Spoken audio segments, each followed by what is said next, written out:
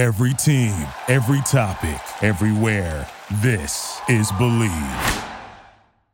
Episode 214 for the love of the game on the Believe Podcast Network is brought to you by BetOnline.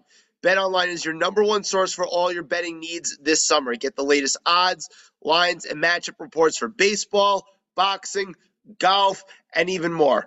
No NBA, no NHL, no NFL, no problem. BetOnline has you covered for all your sports wagering needs this summer. Head to the website or use your mobile device, sign up today, and get in on the action. Use promo code BLEAV, BLEAV, to get 50% on your first deposit. Again, BLEAV for 50% welcome bonus on your first deposit. Bet online where the game starts. With that said, episode 214. For the love of the game, let's get this work. I want to know who my representing in here tonight. Hold on. I keep letting you back in. How can I explain myself? You said you cared for me, Louisiana, murder on the beat. Something for y'all to cut up to, you know? Yeah. Everybody get your roll on. I know shorty and she doesn't want no slow song. Had a man last year, life goes on. Haven't let the thing loose, girl, in so long. You been inside, know you like to lay low. I've been peeping what you bringing to the... Welcome back, episode 214 for the love of the game on the Believe Podcast Network with yours truly. It's ATH. We're back in the saddle. We're back behind the mic. We're playing a little hurt. Lost my voice a couple of days ago. Still on the mend, but big-time players rise to the occasion. Still pumping out some content, and we are officially in the dog days of summer. The NBA draft came and went last week. Not a whole lot of excitement. Some moving back and forth. Not really sure what the Kings are going to do with all that cap space that they opened up when they traded Rashad Holmes, the 24th pick, to the Dallas Mavericks. The Dallas Mavericks, by all intents and purposes, had a great draft, but whatever. The draft is the draft. Free agency starts this Friday. Not a whole lot of major free agents in terms of big-time names this summer. The most marquee names are Kyrie Irving's crazy ass, Chris Middleton, Draymond Green. Like, we're not talking about real franchise changers here in terms of being the number one player on a really relevant team, but it should still be exciting. But the big news in the NBA right now is we're all waiting on this Damian Lillard thing to come to a head, to come to some sort of conclusion, all right? I think the writing on the wall for Damian Lillard is there. They took Scoot Henderson with the number 3 pick. They didn't trade it for a player. I know Dame said he's going to give them a couple of weeks in free agency, and that's fine considering he can be traded first on July 9th. So it gives them a couple of days to see if they can get somebody like Draymond Green, who he's been rumored to want to play with, maybe bring back Jeremy Grant, but even still, does that get you anywhere? I think it's time. It's time for Dame Lillard to finally do it, ask for a trade. I know he's on record saying he doesn't want the youth movement, and I'm kind of tired of him already. I'm kind of tired of it. This flip-flopping back and forth, this loyalty, but I don't want to play with young kids. Like, that's the situation they're in right now. There wasn't a player available that was really worth the number 3 pick because Scoot Henderson is that level of a prospect. The first 3 picks in this year's draft held extra weight than normal, given the tier of prospects that were the first 3 picks. It just didn't work out that way for Damian Lillard. It didn't work out that way. Now, if it was the 5 pick, maybe you could have flipped it. But that wasn't the case. They have the succession plan in place. It's time. Just do us all a favor. It's time. And do I think Portland will accommodate Dame and try and get the best package and send him where he wants to go? Yes, because, again, Scoot Henderson changes the equation. They can work with Dame as a last measure of goodwill between him and the franchise. Send him to Miami, get back whatever you can get back, and it's fine because you have Scoot Henderson in place. Get the most amount of picks. If you want to get Tyler Hero to flip him somewhere else because you're not sold on Tyler Hero, fine. Send Dame to Miami and let's be done with it already. Let's be done. Let's be done with it already. I'm tired of it. I'm tired of the Dame back and forth stuff. Just let's get it over with. So that's the big NBA news coming. We're actually going to talk a lot of NBA about some of the trades that were made before the draft. We're going to talk about the Knicks and how they look going into the offseason because that's really what's going on right now. That's really what's going on. I mean, the Yankees are not worth watching. As I said last week, Aaron Judge's toe is even worse than we thought. There's no timetable for his return. They have an anemic offense. I don't understand how a team with an almost $300 million payroll can be so thin at every position, especially in the outfield. Makes no sense. I hate Josh Donaldson. I hate Gleyber Torres. I hate watching this team, so I'm not going to watch them. Not going to watch them. So until there's big NBA trade news or there's a big signing, there's really not a whole heck of a lot to talk about this summer, but we're going to figure it out. I'm actually going to do a Wimbledon preview, something I didn't do last year that I'm excited to do. But yeah, so that's what's coming up. But just, a quick rant on the Damian Lillard situation. Enough is enough already. Dame, push your chips in. They'll accommodate you. It's time. It's good for both parties, and let's be done with it. With that said, we're going to bring on two guests. One, we're going to bring on a recurring guest to talk about the Celtics trade involving Marcus Smart and Kristaps Porzingis. And we're going to bring on a first-time guest to talk about the Knicks, what they're doing this offseason, what we think they should do this offseason, what we expect them to do this offseason, and all that is coming in just a matter of moments. So we are in the dog days of summer. The draft is come and gone. I don't really have many thoughts about the draft. Whatever. We'll see what these guys turn out to be in the NBA, and then we can talk about them. But there was a couple of trades. Avi Wexler's on to bid bon voyage to one of his favorite Celtics, Marcus Smart. He was sent to the Memphis Grizzlies in a 3-team trade involving the Celtics, the Wizards, the Grizzlies. Avi, what's going on? How you doing? I'm good, man. I'm good. Thanks for having me on. I can work through this emotionally dangerous exercise of saying goodbye to, as you said, one of the greatest Celtics ever, Marcus Smart. And I know that's hold on. Heresy to some. You don't even believe what you just said. You don't even believe it. So here's the thing. Yeah, we can dive right in if you want. I could hold it for later. But that's I put him up there, and there's definitely a parentheses or an asterisk that's attached to that, right? So, but whatever. We can either dive in or I'll follow your lead on this one. Well, let's talk about the trade. Obviously, there was a lot going on with the trade. You thought it was going to be Malcolm Brogdon, including the Clippers. Turns out not to be the case. They were in on Porzingis heavy, and they ended up getting, out of the deal with the Clippers. We had it was kind of like an up and down roller coaster. Woj was tweeting things that it was on. Woj was tweeting things that it was off. The medicals, it appeared that Brogdon's medicals really scared the Clippers. They pulled out, and Marcus Smart gets dealt. The C's get back Porzingis and a couple of picks, in the 3-team trade. Tyus Jones and I think some other, draft capital went to the Wizards. What were your thoughts on the trade as a whole? So when the trade originally was breaking and it was originally the Brogdon deal, I thought that was great. Even though I like how Brogdon fit with the team last year, won 6th man of the year, his injury concerns and his inability to really play defense, especially after he gets hurt, his inability to even just get a shot going. That was kind of like this is what you're getting with Malcolm Brogdon. He's great when he's healthy, but when he's not healthy, you don't really want, he's basically unplayable essentially.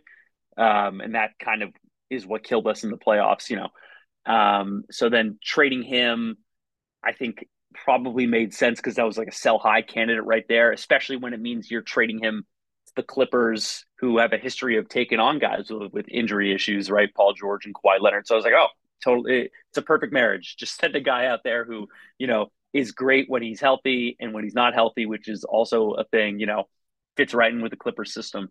And then when that broke, and apparently, I don't know if it was Shams or Woj who came out and said it, or it might have been somebody else, but originally the issue was that the Clippers couldn't get a physical done on him in time. And because which is crazy considering, like, if you want a guy and you're willing to take a trade, I imagine you can find a single doctor in Boston, Massachusetts, which has plenty of medical experts who could run a physical for you.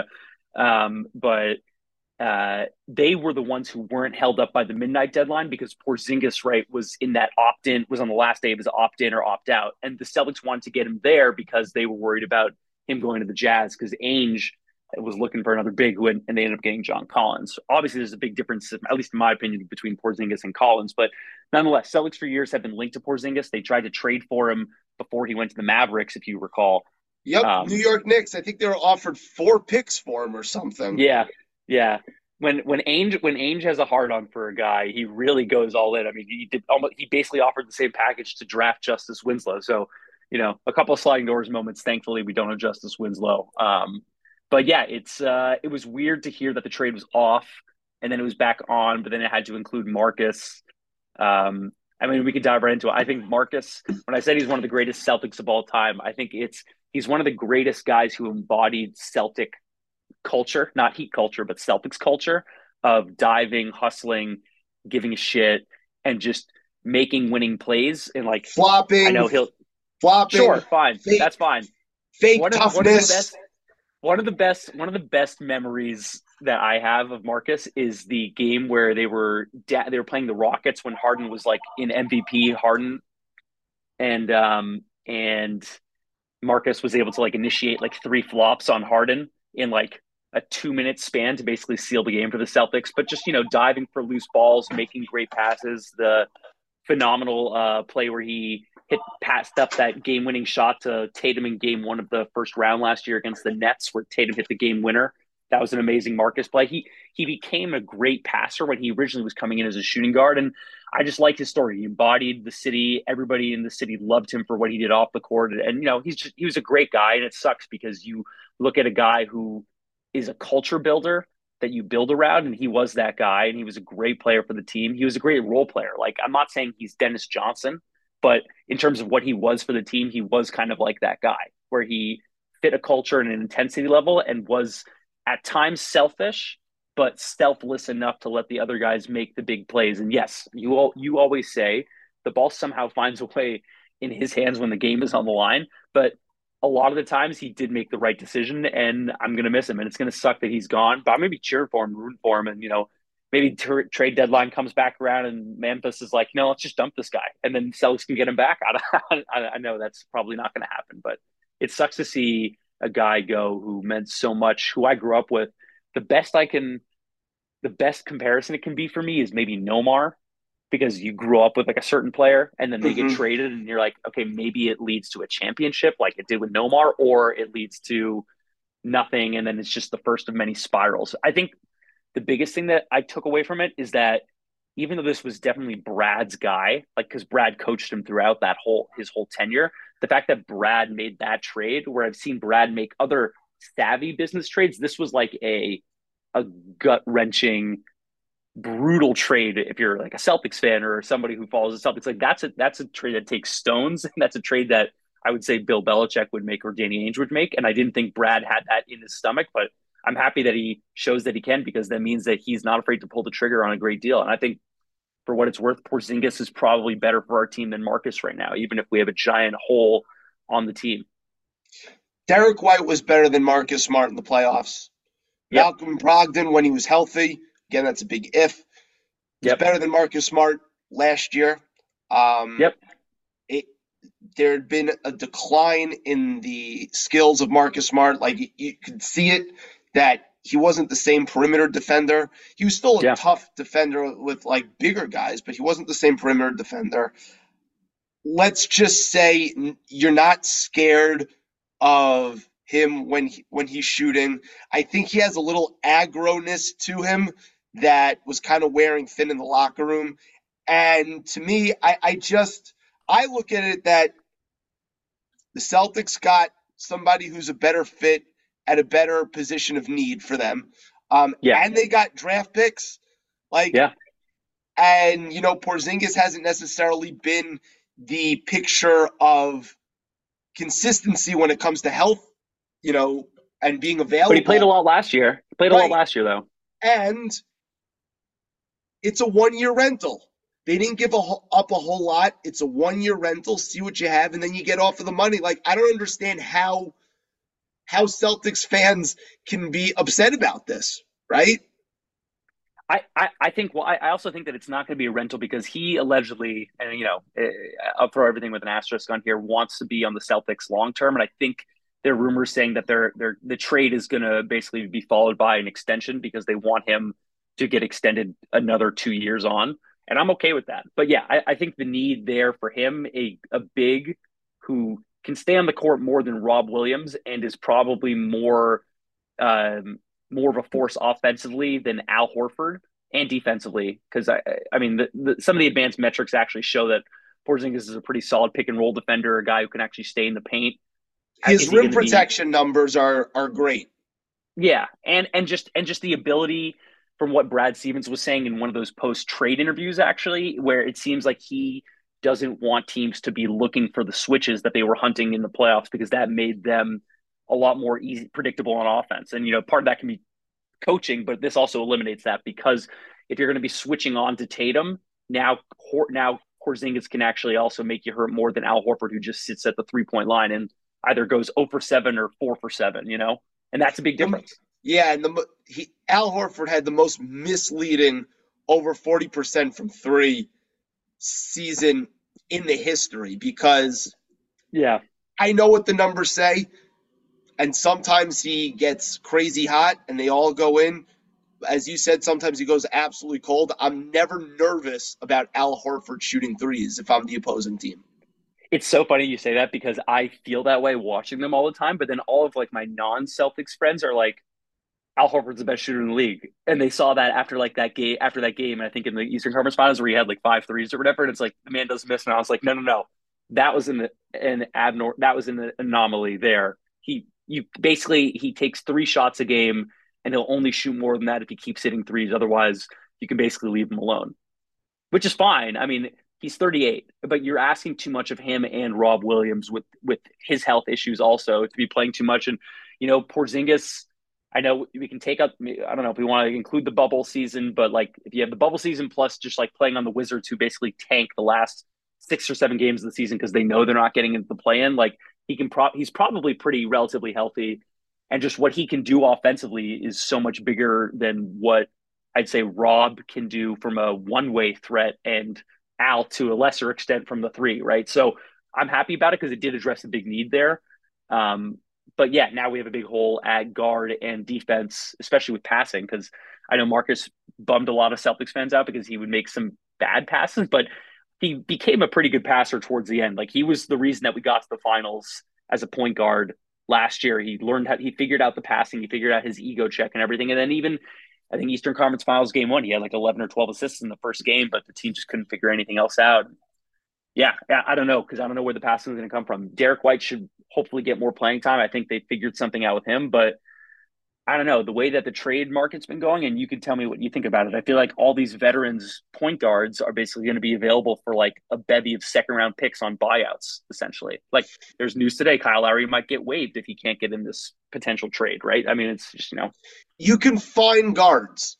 Guards are a dime a dozen for, just somebody to fill in spot minutes, 15, 20 minutes a night.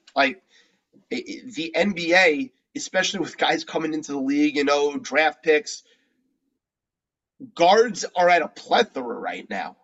So they'll be able to fill that position. And for example, I know Bill Simmons talks about him all the time, but can Peyton Pritchard play 12 minutes a night?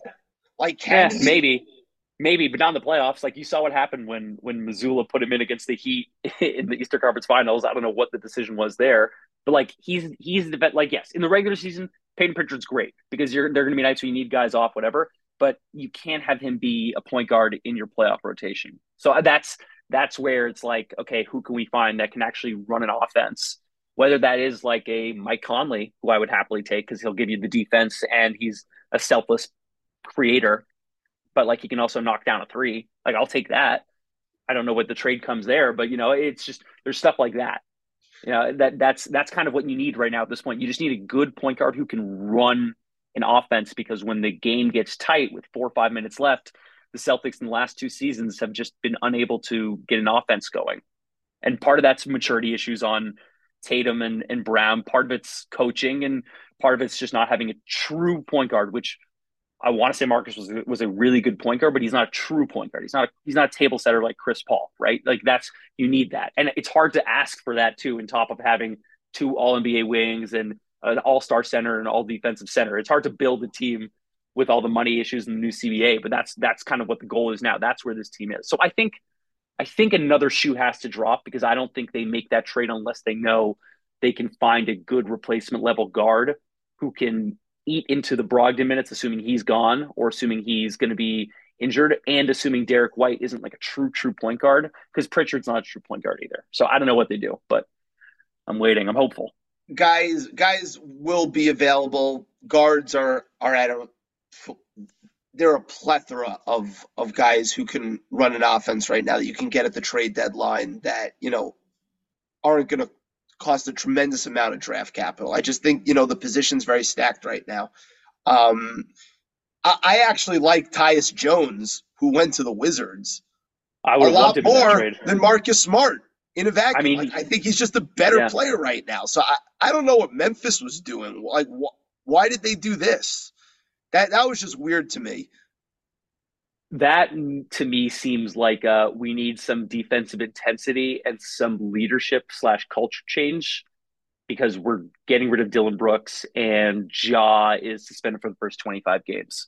So they kind of need somebody to step up there, where Tyus Jones isn't that guy. Tyus Jones is a very nice player, and he's probably he's always going to be a good backup point guard, but I wouldn't really trust him in crunch time in a right. But their record over the last couple of years without Ja Morant, when he's missed games for injury, was very good when Tyus Jones was in the game. Like, I just, is Tyus Jones that much worse of a defender than Marcus Smart these days? I'm not sure that is. He's a better shooter. He's a better offensive player. I'm just confused. I think they look. I mean, if you look at Marcus's numbers, like Marcus will probably average 15, 5 and 5, but he'll also give you the defensive help and the intensity that I think they do want, which I understand, because Marcus struggled against guards this year, and that was definitely a drop off due to either injury, age, wear and tear. He's basically like a running back past his 30s at this point with all the miles he's put on, but he can still. If you switch him onto a big, he's going to make that hit. He's going to make life miserable for the big that he's getting switched onto. He's not just a what's it called, a traffic cone. So, I don't know. I think it was a weird trade on Memphis. It was a really weird trade. It was a really great weird trade for Washington. I think Washington did well, and I think the Celtics did well. Like, anytime you can get the best player in the deal and get some draft capital. Yeah, that's the weirdest part. That Wizards didn't get any picks from that deal. Right, they didn't get a first from that deal, which is crazy. Like, why did we get both of the firsts in that deal? That made no sense to me. Very strange trade. Speaking of another interesting trade that went down, because you mentioned him before, Chris Paul. So Chris Paul, after he got moved from Phoenix to Washington, thought maybe he was going to get bought out. I think Celtics fans kind of wanted him to get bought out, so they may have had a chance, even though I think his preference was to stay on the West Coast. But he doesn't get bought out. He gets traded to the Golden State Warriors for Jordan Poole. Your reaction when you saw this? I don't really get it. I guess he's going to be running the second unit for them when Steph is off the court, and or if Steph gets hurt, or if they just need another person who can hold while Steph runs free, because maybe something happens with Clay this summer. That's exactly what it is. Right? But I don't know if he fits their pace. I mean, honestly, the better part of the deal for them is they just got off the Poole contract, because that was the bad contract, and you'll take Chris Paul for a year, and you'll figure it out. You'll figure it out with Draymond. You run it back. You convince yourselves, okay, now we have all these vets in here. We have another guy who can create for the team, and he can play some defense, and he's older, and we're not going to be able to rely on him for heavy minutes in the playoffs, because literally every year the same thing happens. But they don't have to. That's the beauty. Yeah. I just can't believe that after Draymond punched Jordan Poole, the Warriors were like, you know what? Draymond, actually, we're going to side with you here. Even because it's crazy that they basically caved to the bully, considering, yes, it was a bad contract that they gave to Jordan Poole, and Poole also was in his own head. But like, once that happened, clearly it was never the same. And Right. then they're like, you know what? We already dug in on Draymond's side. Let's just stay on the Draymond side and we'll run it back last dance one more time. We'll bring in Chris Paul. I just don't know if this really makes them that much better in the West though. So I don't know. Well, a couple of things. One, you can't underestimate just what it does money wise for the Golden State Warriors, right? Because if they wanted to bring back Draymond, who's their most versatile defender, who's their most unique player, right? Well, aside for Steph, their most unique player and probably their most important player outside of Steph Curry, the money was just going to be so exorbitant where I think it was going to be like over $500 million in luxury tax alone, and then not That's being able to crazy. do anything, like something crazy like that. And this resets that a little bit, right? Just because of Chris Paul's number. Um, the chemistry was clearly off. They needed to do something. And again, Jordan Poole may have got the worst of it, but he's not a four-time champion and not their most unique player. Yeah. So that's just the way it is. Right. Three, like they were trying to thread the needle between the youth movement and winning. And again, they won 2 years ago, but that's kind of stagnated. Wiseman out. Kuminga, we'll see.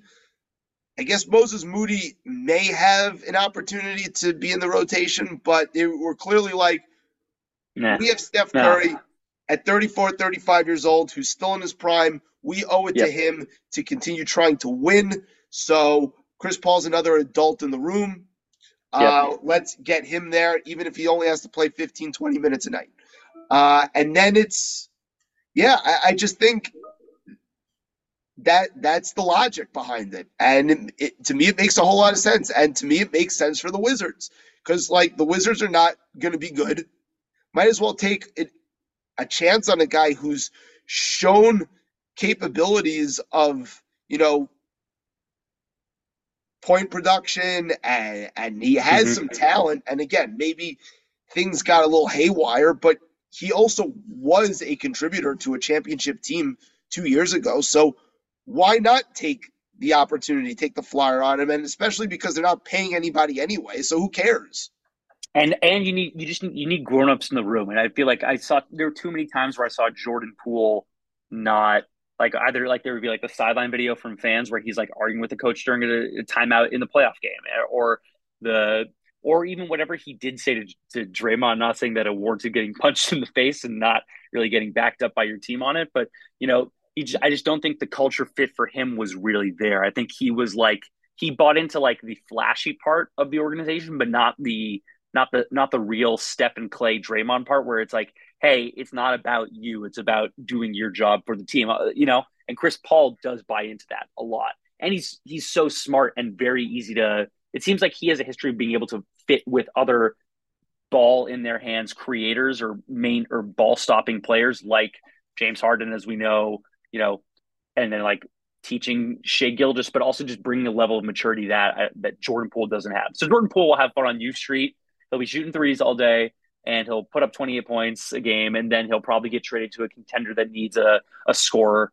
And, Washington will actually continue a good rebuild. But it's good that they got rid of Jordan Poole. I just don't know how much better Chris Paul makes the Warriors in the grand scheme of things with the West. Like, I don't think this elevates the Warriors past the Lakers or the Nuggets by any stance. I don't think it really elevates them past the Suns either. But at least the Warriors have guys that they can put in a 5-man rotation. The Suns don't yet. Oh, I'm shorting the Suns at every opportunity. Every opportunity. I saw their odds at plus 650 to win the title. I thought that was laughable. I don't see it. And I'm willing to book anybody's action who absolutely loves them because I just don't see it. People forget that like the Clippers were in that series this past year. They were up 1-0. Kawhi Leonard just had a monster game. There was no Paul George, right? Right. And then Kawhi gets hurt and he doesn't play, and the Suns win 4 straight. Now, I will say, I think the Suns actually gave Denver their toughest test. So they kind of vindicated themselves a little bit, but it's a 3-man team, and one guy who's a B player is making A+ money, and that's the way you stay mediocre in the NBA. One last thing before I let you go. Sure.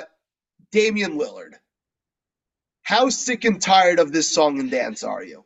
I'm tired of his shit, man. I'm tired of it. I talked about it in the monologue. That was basically my opening rant. Like, enough is enough already. It's like, you know what it's like, and you're a Giants fan, so you can appreciate this. It's like when anytime the Cowboys are having a contract issue with Dak or Zeke, and it's like, we know what you're going to do. You're going to overpay to keep the guy, but because you're the Cowboys, you have to talk about it. And in the same way, we know Damian Lillard, the song and dance is going to be, oh, I'm loyal, but I also want to win. And you're just going to keep playing the hits every time. And that's all we're going to talk about because we're in this vacuum of a void of no sports except for baseball right now. No Olympics, no World Cup, nothing like that. And it isn't like end of July yet where football starts to really get into swing of things. So it's like, well, what can we talk about? Well, I guess we can talk about another malcontent superstar who, to his fairness to him, has been loyal and has not really ever demanded a trade, but has also kind of demanded trade. So it's annoying. You said it before. He's probably going to get traded for some bad package and he's going to end up in Miami. My one thing is I ask that you don't go to Miami. For me, why not just go to Atlanta? Go on another team that has all these good players and get Trey, and then go put Trae Young in Portland. I don't know. I just don't want him to go to Miami. That's all I'm asking. I'm just tired of it. I'm just tired of it already. Like, listen, the writing was on the wall. They didn't move the number 3 pick. Once they got the 3 pick, and it wasn't like the 4th or the 5th, where they were going to be able to move that for a player that was justified to move that pick, considering the top 3 in this draft held, a higher value. Like, I made the case for the Jaylen Brown for Anthony Simons in the 3 pick with the Celtics. Yeah. I made the case for it. It didn't happen. I still think if the Celtics got offered Scoot Henderson and Anthony Simons for Jaylen Brown, I think the Celtics should do it, but whatever. It's not going to happen. At that point, it's just like, enough. Just ask for the trade. It's fine. Let's get to Miami and be done with it. Exactly. Like, especially because I even remember there was like this old – you remember when like Foot Locker would do commercials and like there was like old Foot Locker commercials and it was like Damian Lillard, who was like a second year maybe at that point, and he was in the commercial being like, I don't want to end up like one of those guys who never won a ring. And then he's like surrounded by Chris Webber. And he's like, sorry, I didn't mean that. I meant like a legend who never won a ring. And then there's like Karl Malone and Charles Barkley on there. So it's like, all right, well, if you don't want to end up like that guy who you were in that commercial with like 15 years ago, like go now, go to the East. The East is pretty much wide open. Go to a team that contends for championships like the Heat, or the Boston Celtics, and go and like actually do it. Don't be this guy who stayed loyal, because in this sport you don't have to be loyal anymore. You've done enough for Portland. They'll probably hang your jersey in the rafters, and their replacement is literally wearing your jersey with another 0. So he's like, hey, I'll be the next guy to take in the reins. You've done enough. You've done enough for Portland. But otherwise, right now, honestly, career resume wise, how much more different is he accomplishment wise than Trae Young? I don't know. I'm off the top of my head, but like, you're making it to the conference finals, but not really. He's made some series ending shots, right? Yes. Like, of course. And he's done it more than Trae Young. Of course. Yes. Would you, again, things would have to figure out other compensation wise, but a deal around Jaylen Brown and whatever, and Lillard and Brown as being the 2 principals. Would you take Damian Lillard for 3 years at high level production for Jaylen Brown? I'd rather actually trade Jaylen for the Scoot package, honestly, because I feel like because the money that comes in with Damian Lillard and his age, and he isn't the most defensive minded guy. I'd rather have Scoot where like, the money is going to come in when Jaylen Brown signs that albatross of a contract that's coming. That's why I'm saying trade trade him before he does that, and then you'll deal with it. But I don't know. I'd rather Scoot just because Scoot to me I think Scoot's going to end up having a better career than Wemby only because of the physical makeup of Wemby worries me. Because guys who are that tall, like Chet Holmgren and that skinny, it just takes 1 foot injury and then there goes your rookie season, right? Yao Ming leg issues the whole time, and the Spurs and Popovich have this like lore behind them, maybe, but I don't think that team's contending anytime soon, and I don't even know if they're gonna let Wemby play a full season. Like right now, if I'm a betting man, I'd probably be betting heavily on Scoot to win Rookie of the Year because it's going to be his show when they trade Dame, and Scoot's just going to have all this time to be playing. Wow. Okay. This is a little interesting now. I think Scoot is like plus 650 to win Rookie of the Year, and I feel like that's good money for a guy who probably is going to play more games than Wemby. Because why would the Spurs? I feel like the Spurs will be like, all right, well, either Wemby gets hurt or we're a bad team anyways. So like, why play him in a scenario where end of the year he could get hurt and then that ruins the next year? So why don't we just rest the season? We'll tank again. We'll get another high pick. We'll keep building. And then Scoot's like, hey, I'm in Portland. I have all these guys around here. We're actually not terrible. And then Scoot becomes this SGA. We're tanking, but we're actually kind of competitive. And like, I'm not saying they're going to make the play in, but they have enough guys there where like they're interesting, right? Like if they didn't tank last year and Dame is healthy, like that team is probably in the play-in. A little spice coming in at the end of the segment. A little spice. A little spice, a little paprika. That's something I haven't heard that one before because I think he's going to be absolutely awesome. But yeah, no, I would think about it if I'm the Celtics because if you're in this win now mode, I think Damian Lillard, even at 32, gives you a better chance to win now than Jaylen Brown does. I think we've seen the apex of the Jaylen Brown-Jason Tatum pairing. But I'm with you on that. It's going to be interesting for a team that was – yeah, go ahead. I was going to say, you know what? You mentioned it before.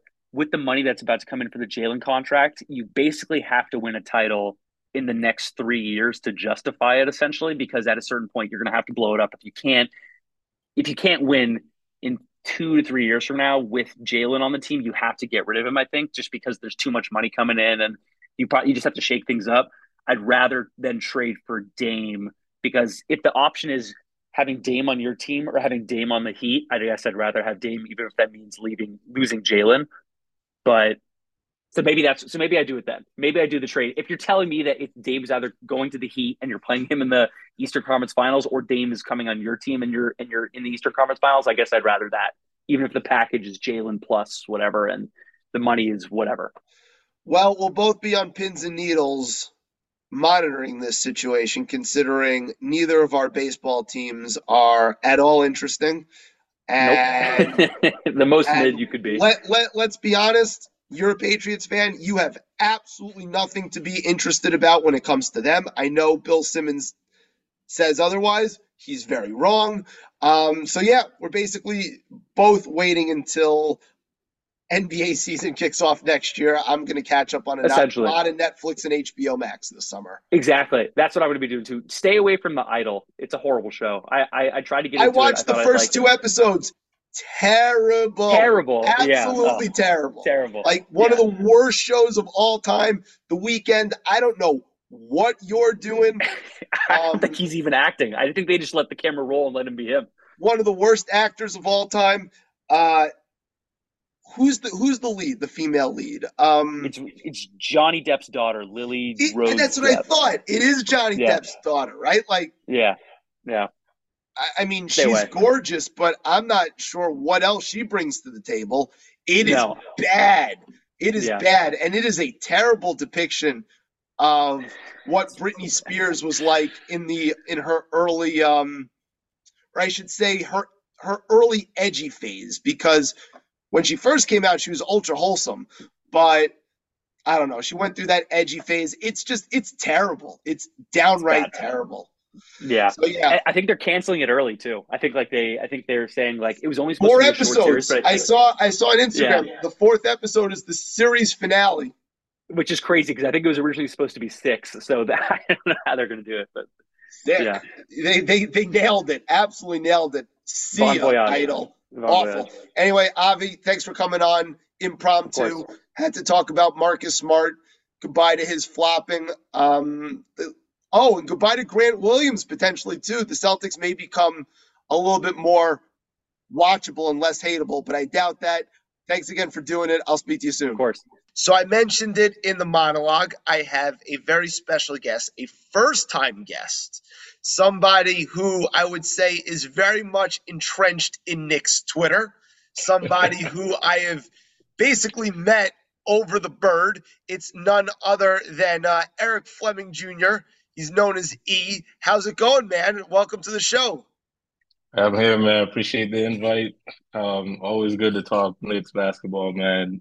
Good, bad, or indifferent. Good, bad, or indifferent is a very good way to describe the New York Knicks right now. Absolutely. You and I have gone back and forth a lot over a bunch of different topics. We generally see eye to eye when it comes to the New York Knicks, which is just shocking because I feel like I'm on an island all the time.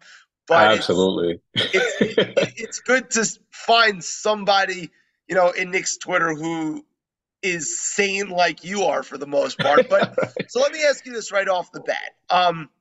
Where do the Knicks stand to you as a team in the East when it comes to like the pecking order of the East? And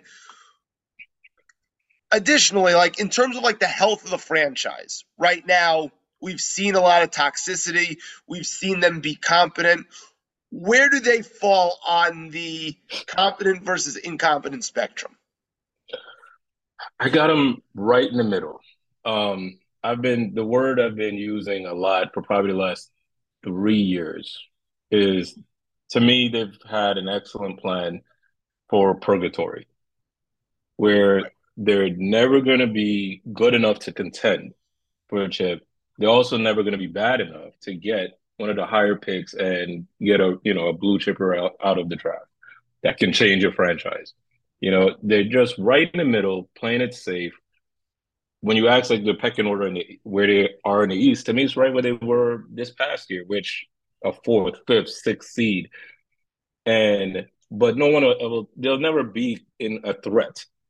We'll know that if there's a tier of contenders, and then you got teams that are right outside, and then the guys that just made it, they're never going to be in that top tier, even if this seeding goes up. Because I was telling one of my boys, who they remind me of right now, and even with the moves that's being rumored to happen, that DeRozan, Lowry Raptor team from a couple of years back, that they were even like the number one seed at one point, 1 year.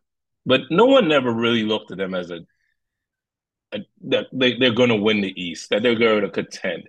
Because Lowry and DeRozan are what I consider like B-plus players, not A.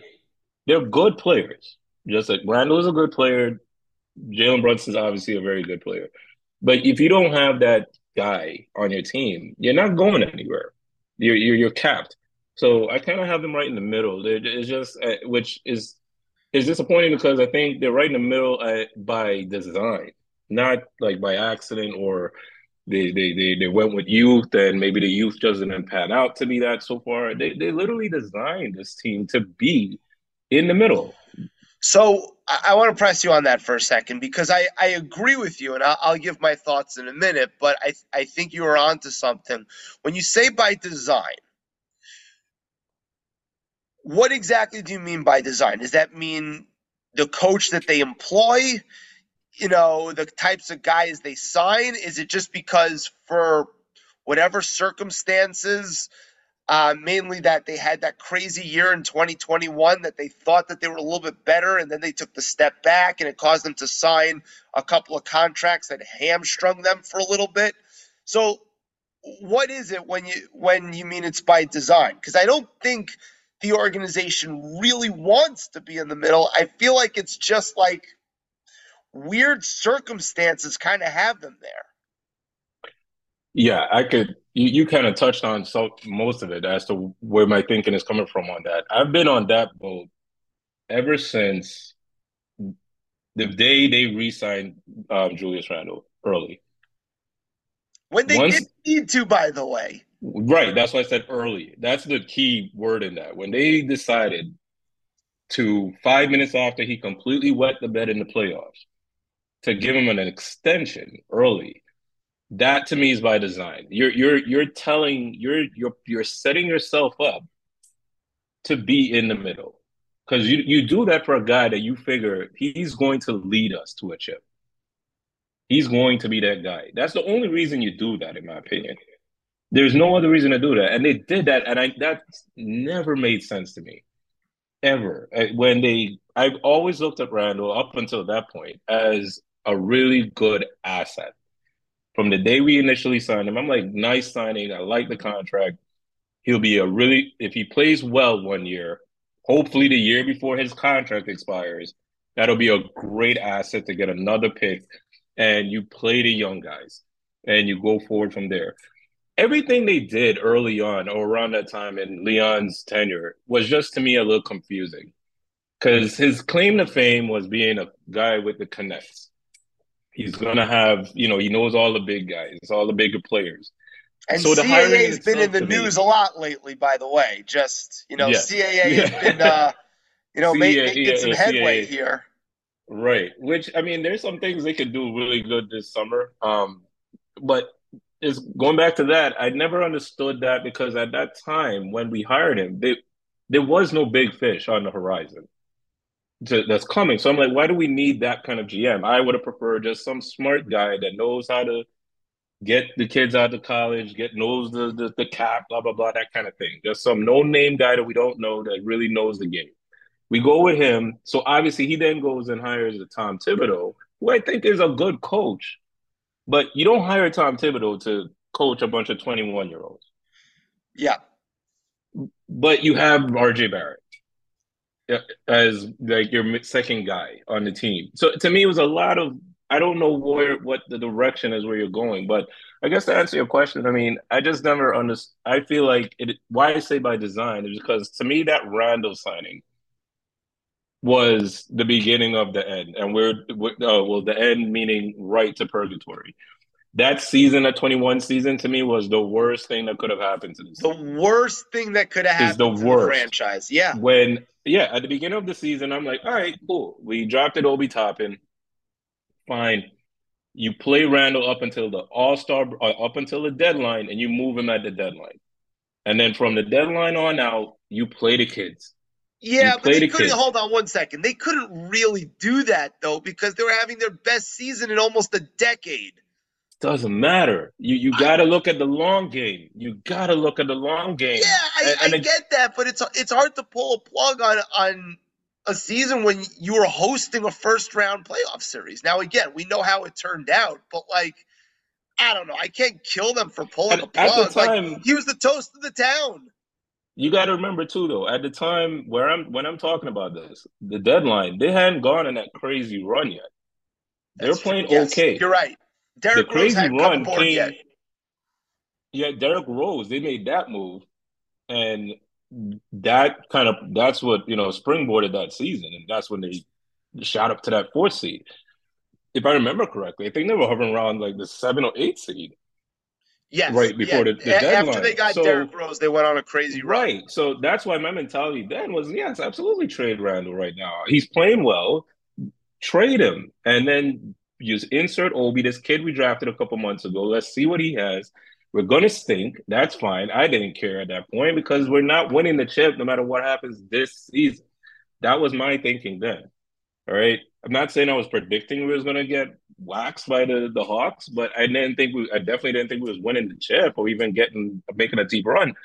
And that's why I say that season was the worst thing to happen to them because then they go into that summer, they basically run it back, by bringing the re-up Randall again, like we talked about, for no reason. There was no need to do that at all. They did it anyway. You're bringing guys like Fournier, you re-sign Burks, you re-sign Nerlens Noel.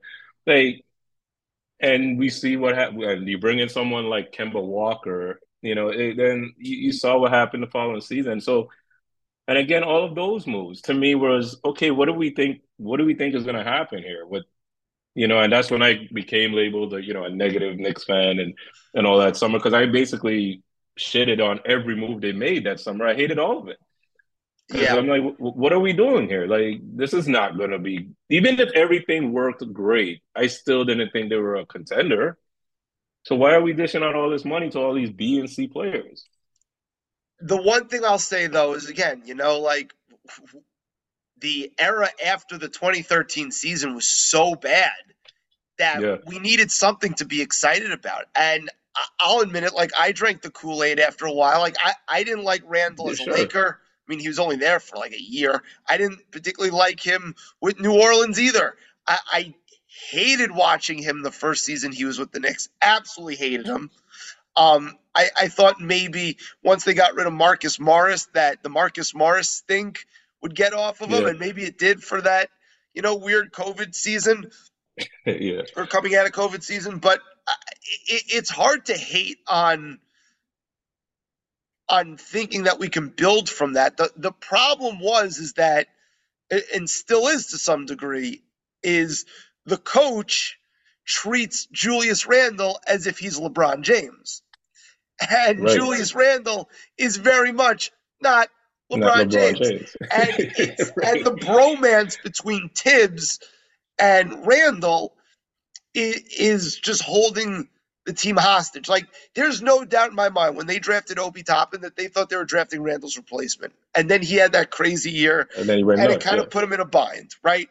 Which is now setting up for really interesting decisions that the Knicks have to make contract-wise, and we'll get to that in a second. But yeah, in terms of, I'm with you. I think they're right in the middle because, let's face it, they've been to the playoffs 2 of the last 3 years.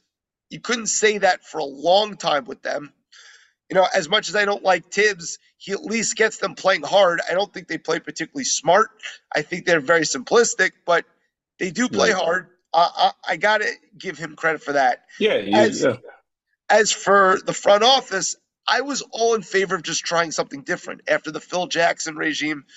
And the Steve Mills regime, just try something different. Who knows? Maybe you hit the next Bob Myers.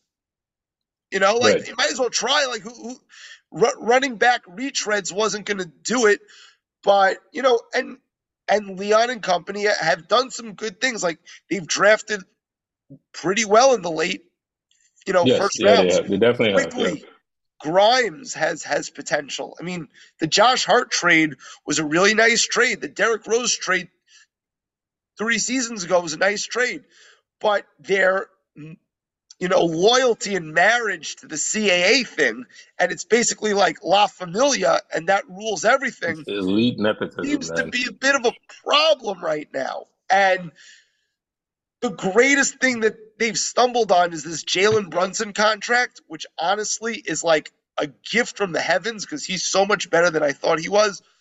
Might be But the best contract in the league.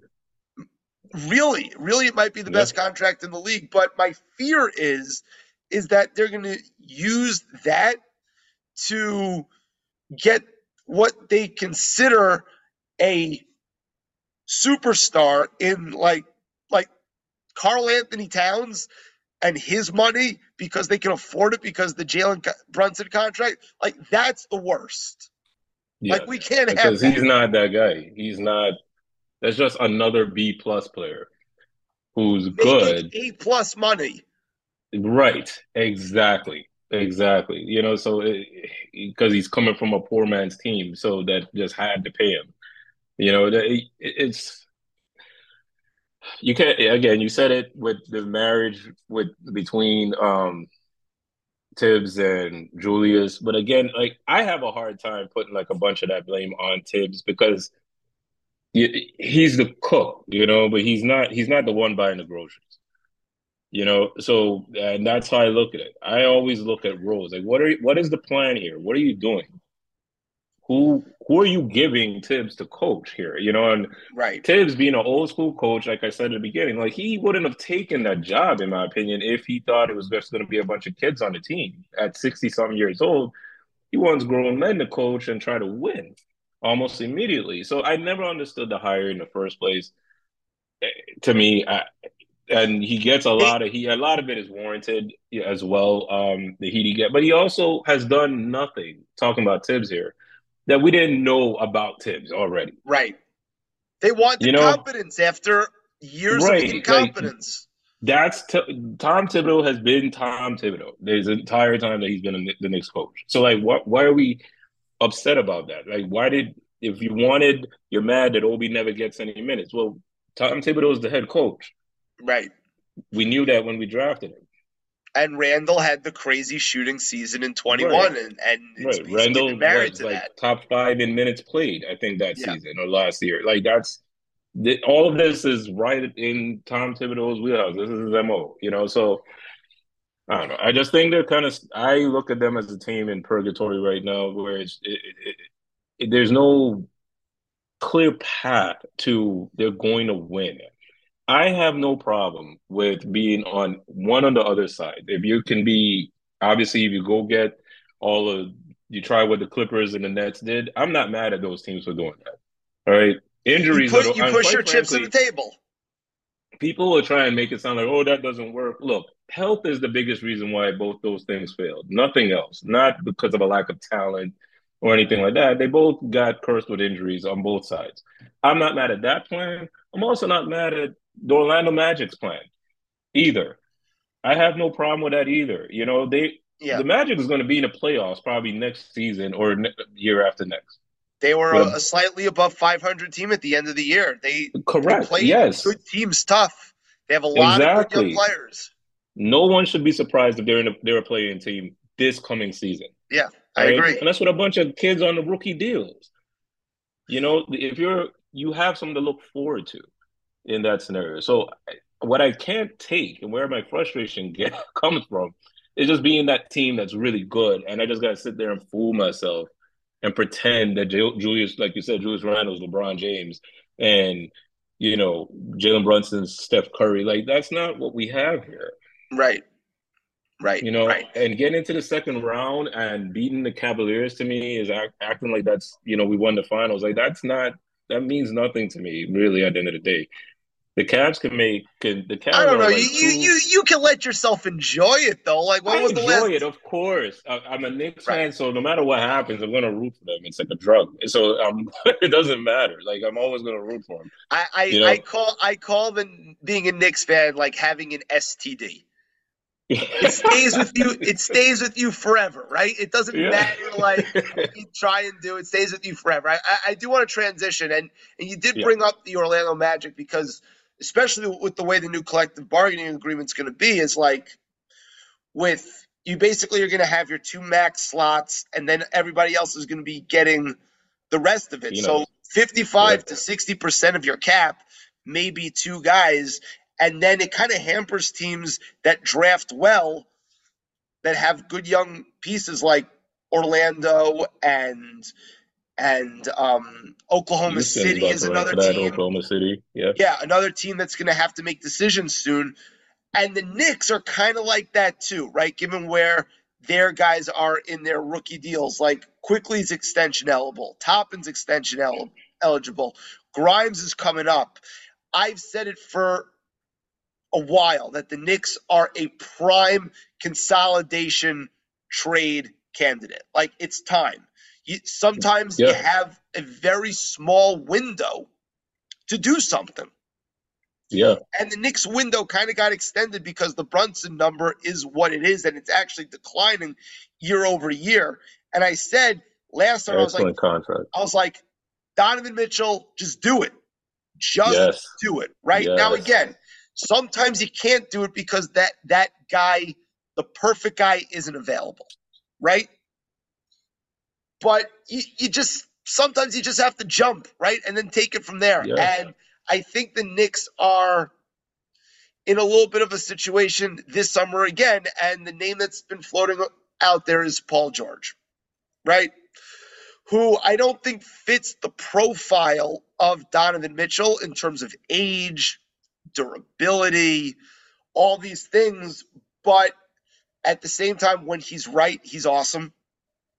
He's got a contract that's not that long, like they can get out of it if it doesn't go well, but they're in a position where they're going to have to start moving off of guys to sort of reset that clock. So if I told you that the Knicks were going to trade for Paul George, they're actually going to do it. They're going to pull the trigger for some combination of young guys and picks. Are you for it or are you against it? I'm against it, man. Not Paul George, man. That's like you said, and you brought up the Donovan Mitchell. I made a point to someone about a couple of days ago, who was, trying to say that, that's why passing on Donovan Mitchell. No. Oh, this was when the story came out about Levine, and his management not wanting to do business with the Knicks. Right? Clutch Sports. Right, Clutch, yeah. So, and I said, my comment on that was, this is why, yes, the superstars are available almost every year. Someone becomes available, but it doesn't mean he's available to you. Okay, Donovan to me, Donovan was the perfect guy to go get for the Knicks for a laundry list of reasons. Okay, young player. He's not even in his prime yet. He would have entered his prime in the Knicks uniform. Okay, under contract from the area. I mean, just check, all of it. I mean, you still could have had Brunson and the both of them, and that be your backcourt, and you figure out the rest from there. Because here it is, like, you want Levine. He's not an option. They're not going to make that happen.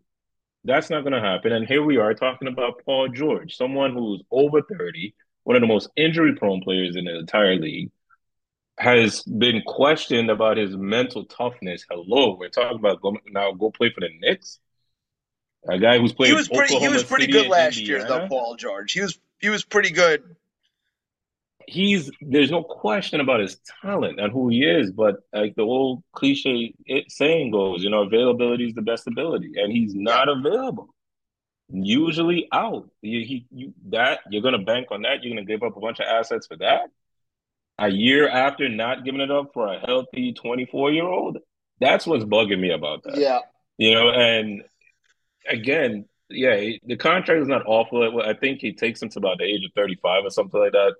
Who are you getting rid of for Paul George and bringing him in to do like? Well, I mean, the guys who will be talked about. Well, you'll have Evan Fournier's contract. You'll have some combination of R.J. Barrett, Emmanuel Quickly, Quentin Grimes. I think that's gross. I mean, it's going to be two of the four probably. And a pick or a pick swap, or some combination of picks and pick swaps. I would do it only because the clock is ticking on these guys, right? Like, if you don't pull a trigger somewhere and make a trade, are you going to tie up your entire cap paying Quickly, Toppin, Randall? Brunson is on his number. We talked about how good that number is, but are you going to tie it all up for Quickly and Toppin on extensions? I mean, I think the R.J. Barrett extension was ultimately a mistake. I mean, and not trading him when they could, and maybe he still has some value. And I'll ask you about R.J. It'd be harder to move him now. That's a good segue. So R.J. Barrett has been a polarizing figure for the New York Knicks, right? And they're Knicks fans.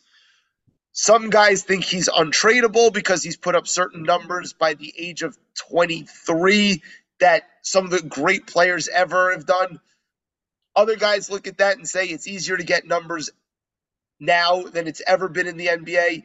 And we've seen R.J. Barrett get pulled in fourth quarters because Tibbs doesn't trust him. And you still never trust when he shoots an outside shot that it's ever going to go in. Where do you lie on R.J. Barrett? I think my comp for him has always been, like, literally coming out of college, I always said if everything goes right for him, he's Jimmy Butler. If everything goes right. Or he's Harrison Barnes on the other end. I think he could be somewhere in between that, somewhere in the middle. What has bugged me about this with RJ is that I don't think RJ, for a guy who was drafted third overall, has gotten the same opportunity as guys who are usually picked in that spot, where they just are given the keys and go do you. And you're gonna have some stinkers, you're gonna have Yeah, some good nights. But after 3 years, the team is gonna know 100% who the hell that guy is, who right. this kid is. And I think there's still question marks about RJ Barrett, and that's Yeah, insane. And I think that's partly because they've had him playing second fiddle to like Julius Randle his entire tenure here, and they're a bad match. And I feel bad because I get dubbed a lot as a Randle hater. Is that, and it's not. It's just they're a bad match. My closest friend is a Laker fan, and like so he knew all about Julius Randle coming in. And from the minute we signed him, I mean, the minute we drafted RJ, he was like, "That's going to be horrible." He's like, "That's going to be horrible unless you guys get rid of Julius Randle almost like immediately. They can't play on the same. They will never play well together." I saw a crazy stat last summer, sometime before this season, that the two of them have scored 30 points in the same game. I think 3 times ever. Randall and RJ. It's just they don't their games don't complement each other at all. And that's a hindrance more to RJ Barrett than Julius Randle, who's like an 8, 9 year veteran in the league. We know who he is. He's not yes, of course he can get better as a player, but his game is his game at this point already. RJ isn't. Like he's still learning how to play in the NBA. But and I think that's you're putting him at a disadvantage when you ask him to play against second fiddle to a guy who's not like you're not it's not LeBron James we have here, man. Like it's just he's a good player, but he should have been put at the front, in my opinion. I'm not saying this because I think he's a superstar player or something like that. I just feel like 3, 4 years into his tenure, and I still don't 100% know who RJ Barrett is a problem. So let me ask you this, right? We brought him up not that long ago. Karl Anthony Towns. As a basketball skill set, it seems like he and Randall, if you swapped them, that you may be able to maximize RJ Barrett a little bit more playing with a Absolutely. guy like Karl Anthony Towns, Absolutely. who is, I'm not a fan, but he's like a Neither am fantastic shooter. It may maximize RJ Barrett. Having said that, do you really want to pull the trigger on a Karl Anthony Towns trade, especially when he's making that kind of money just to maximize RJ Barrett a little bit more? That's the thing. And that's when you say it, when you put it that way, when you say a little bit more, what if it's a lot more?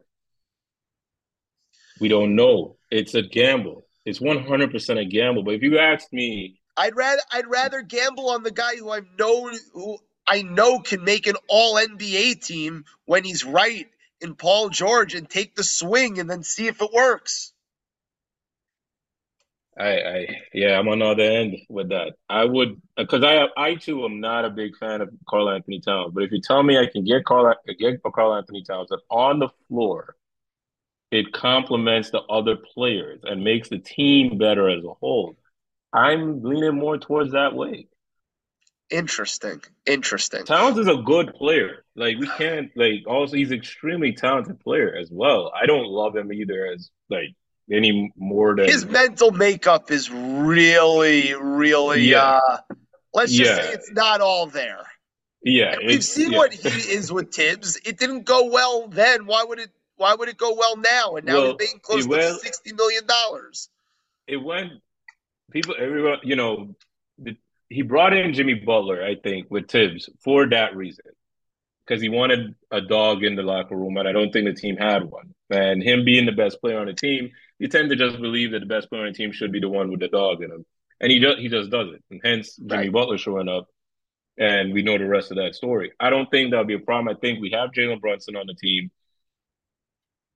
I think and he's an older kid. He's an older guy now too in Towns. I would roll the dice quicker on Towns than I would on like Paul George. He's younger. And I think he complements the rest of the team. And just the way the NBA is played now, you put him at the 5 spot or any spot because he's a good shooter, like you said. And yes, you can't. I have a real problem with you stinking bad enough to get the 3rd overall pick and never finding out why I did that. Because that's what it would mean when you trade RJ Barrett this year or next year. Why did you do that? Why did I lose 50 games that season? Just to Yeah. end up trading this guy in like 3 seasons later? You were rewarded with this guy so that you can hopefully he could be a cornerstone of your franchise for the next decade. And he doesn't stink. He definitely, like you said, he's been polarizing because there's holes to his game for sure, talking about RJ. But this is not a bust. No, I don't This think is he's a not bust. I just think that I haven't seen anything that resembles an elite or even an above average skill that he possesses. And at a certain point, it's just like I kind of would rather move him for a proven, you know, all but NBA who? caliber wing and then just shoot my shot that way. I mean, that's where the Donovan Mitchell thing came up, and that's why Yeah, because that I yes, I would was have in included favor him of in it. that deal. That deal, I would have included him absolutely. Because you're getting a young player and everything else. Again, to me, Donovan checked off all the boxes. But as of this year, I just don't see the move.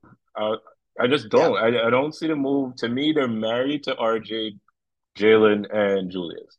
That's kind of where I put it at this point. My expectations as far as what I think they'll do. I don't think Leon is trading Julius Randle for God. The way it's just, I just think that's a marriage between him, Leon, and Tibbs. That's what it is. The And bromance. yeah, that's it. That's what we have that until whenever. So to me, it's just a matter of building around that somehow, some way, and trying to maximize and hope and pray that these guys get even better. That Julius ends up having at least 3 good games in the playoffs, maybe once before his contract expires. That we don't run Jalen Brunson into the ground. You know, these are the things that I'm just they have so many assets, and this summer to me is so big because, like you said, they have players that they're gonna have to move off of either Grimes, quickly, and Obi. One of those guys got to be gone this summer. The way I see it is the smartest way to do Maybe this, and maybe bring in even someone. maybe even two if they're going to bring in Dante Correct. DiVincenzo, who's rumored to be there, which, you know what, honestly, stacking those Villanova guys together, they played well together. They won a title. Dante DiVincenzo shoots 37% from three. I'm for it. But then where are the minutes coming from? You got to Then I think consolidate at Grimes is a some point. goner if that's the case. I would hope that means Grimes is gone in that scenario, and they're gonna stick on. They're gonna Grimes is going to get someone again that can be impactful on the team immediately as part of a package for someone else. But because Grimes and DiVincenzo are basically the same players as far as I see, except one with experience and obviously a better rapport in DiVincenzo. So I would do that deal. I'm fine. I'm good with that. Like you said, the Villanova connection, that's great. Why not? But and I would move off of Grimes in that scenario. But are they going to do that? I don't know what's the other rumors. I know what you wanted to talk about, maybe a touch on eventually, like what I would like to see happen. Yeah, so let's go there. Like, What's the number one move to you if you were running the team and not what we think is going to happen, but like what's yeah, the yeah, number yeah. one move for you? OG on Anobi. OG Ananobi, a newly minted CAA client, might I add. CAA, All yes. And right, I make the case. I think he checks off everything. Quintessential 3-and-D player. He moves RJ back to the 2 spot, which I also think is part of the problem with RJ. He's playing out of position. Move him to the 2 guard spot. You bring in OG. He's the 3. He doesn't need the ball to give you 17 points a game. He's one of the best wing defenders in the entire league. I just think he fits like to perfection. Uh He'll huh. he'll fit. And now the CEA thing. I said this first about a week ago. I didn't even think that was a thing. Nobody did until this afternoon. So I think you move someone like a Grimes, Obi, who apparently wanted to get out anyway. You tag on a couple of those draft picks that we have. We got what, like 7 that's tradable. I say 3 of those can get that done when you pair him with Grimes or Obi, and you get it, and that's it. You, I don't think his contract is going to be again, because the Jalen Brunson contract is so good, I think you'll be able to afford a good deal get a good deal drawn up for him next year. And again, now he's CAA, so like, what is that? If That you're not, alone, if Leon Rose isn't able to pull that off, then what are we doing right? here? Exactly. Then why are you here at all? So that's the guy I would make the move for, and DiVincenzo I actually like. I was on that for a while. I would want to get another big, like Thomas Bryant. I know he's not like a big name, but for the backup spot, a guy again that can shoot. Well, Hartenstein still has another year, and I think he actually was Can't great for shoot them. though, and like, he's Yeah, great but he can do hustle other and all that things. good stuff.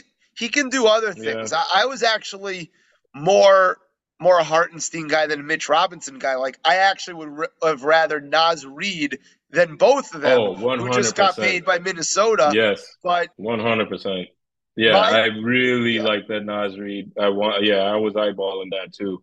And to possibly move up. Yeah, I said something too about that like a week or two ago and got killed for it. He's so much better Knicks than fans Mitchell Robinson. It's not. Yeah. It's not even they close. treat him like they was talking about him like he was primed to Dikembe Mutombo or something, and I'm like, come on now. Yeah, I was like, he's not that good. Like, he's almost a liability on offense altogether. Almost. He can't catch a pass in traffic, let alone do anything outside of 5 feet. Naz Reid can handle the ball, and he can make outside shots, and is not a bad defender. The pushback I got on that was insane on Twitter. It was crazy how many people, like you said, I always feel like I'm on an island the minute I say something like that. I'm like, what are you talking about? Naz Reid would be I think it was in response to someone that was saying, why does anyone want Porzingis back? And I was like, well, he fits. And so I would have taken Porzingis back. Absolutely. I was like, he fits, and he does everything that Mitch can't. Right. And yes, the things that he can't do that Mitch does is not, that gap to me wasn't that wide. Yeah. But on the offensive side, it was very wide. So that's the fascination with Porzingis about a week ago. So, yeah, but like you said, not what we think is going to happen. It's not going to happen anyways. Right. So my big move, and we'll end on this one, big move that I would love for them to do is, number one, trade Julius Randle. If you're not going to trade Julius Randle, trade for Paul George, figure it out. And what do I think is going to happen? They'll sign Dante DiVincenzo. They'll do small things around the edges and a whole lot of nothing, honestly. Yeah. That's what I expect. We're running late. This was awesome. We're going to have to do this again, another part closer to the season. We'll do a preview. And thanks so much for staying up late with me. Speak to you soon, bud. Hey, man. Appreciate it, man. Later. Have a good one. Thanks again to this week's guests. Recurring guest, Avi Wexler. First-time guest, and now hopefully a recurring guest, Eric Fleming Jr. coming on, making chicken salad out of chicken shit. That is the dog days of summer when it comes to talking sports, because let's face it, baseball's not interesting anybody unless you're a fan of the Anaheim Angels and Shohei Ohtani. It is what it is. That's episode 2014. Plugging away for the love of the game. Take us out, Drake. Real one in your reflection, without a follow, without a mention. You really piping up on these. You gotta be nice for what to these. I understand.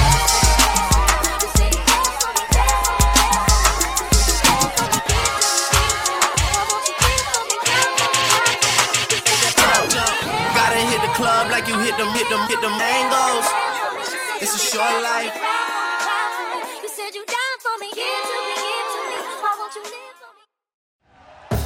Thank you for listening to Believe. You can show support to your host by subscribing to the show and giving us a 5-star rating on your preferred platform. Check us out at Believe.com and search for BLEAV on YouTube.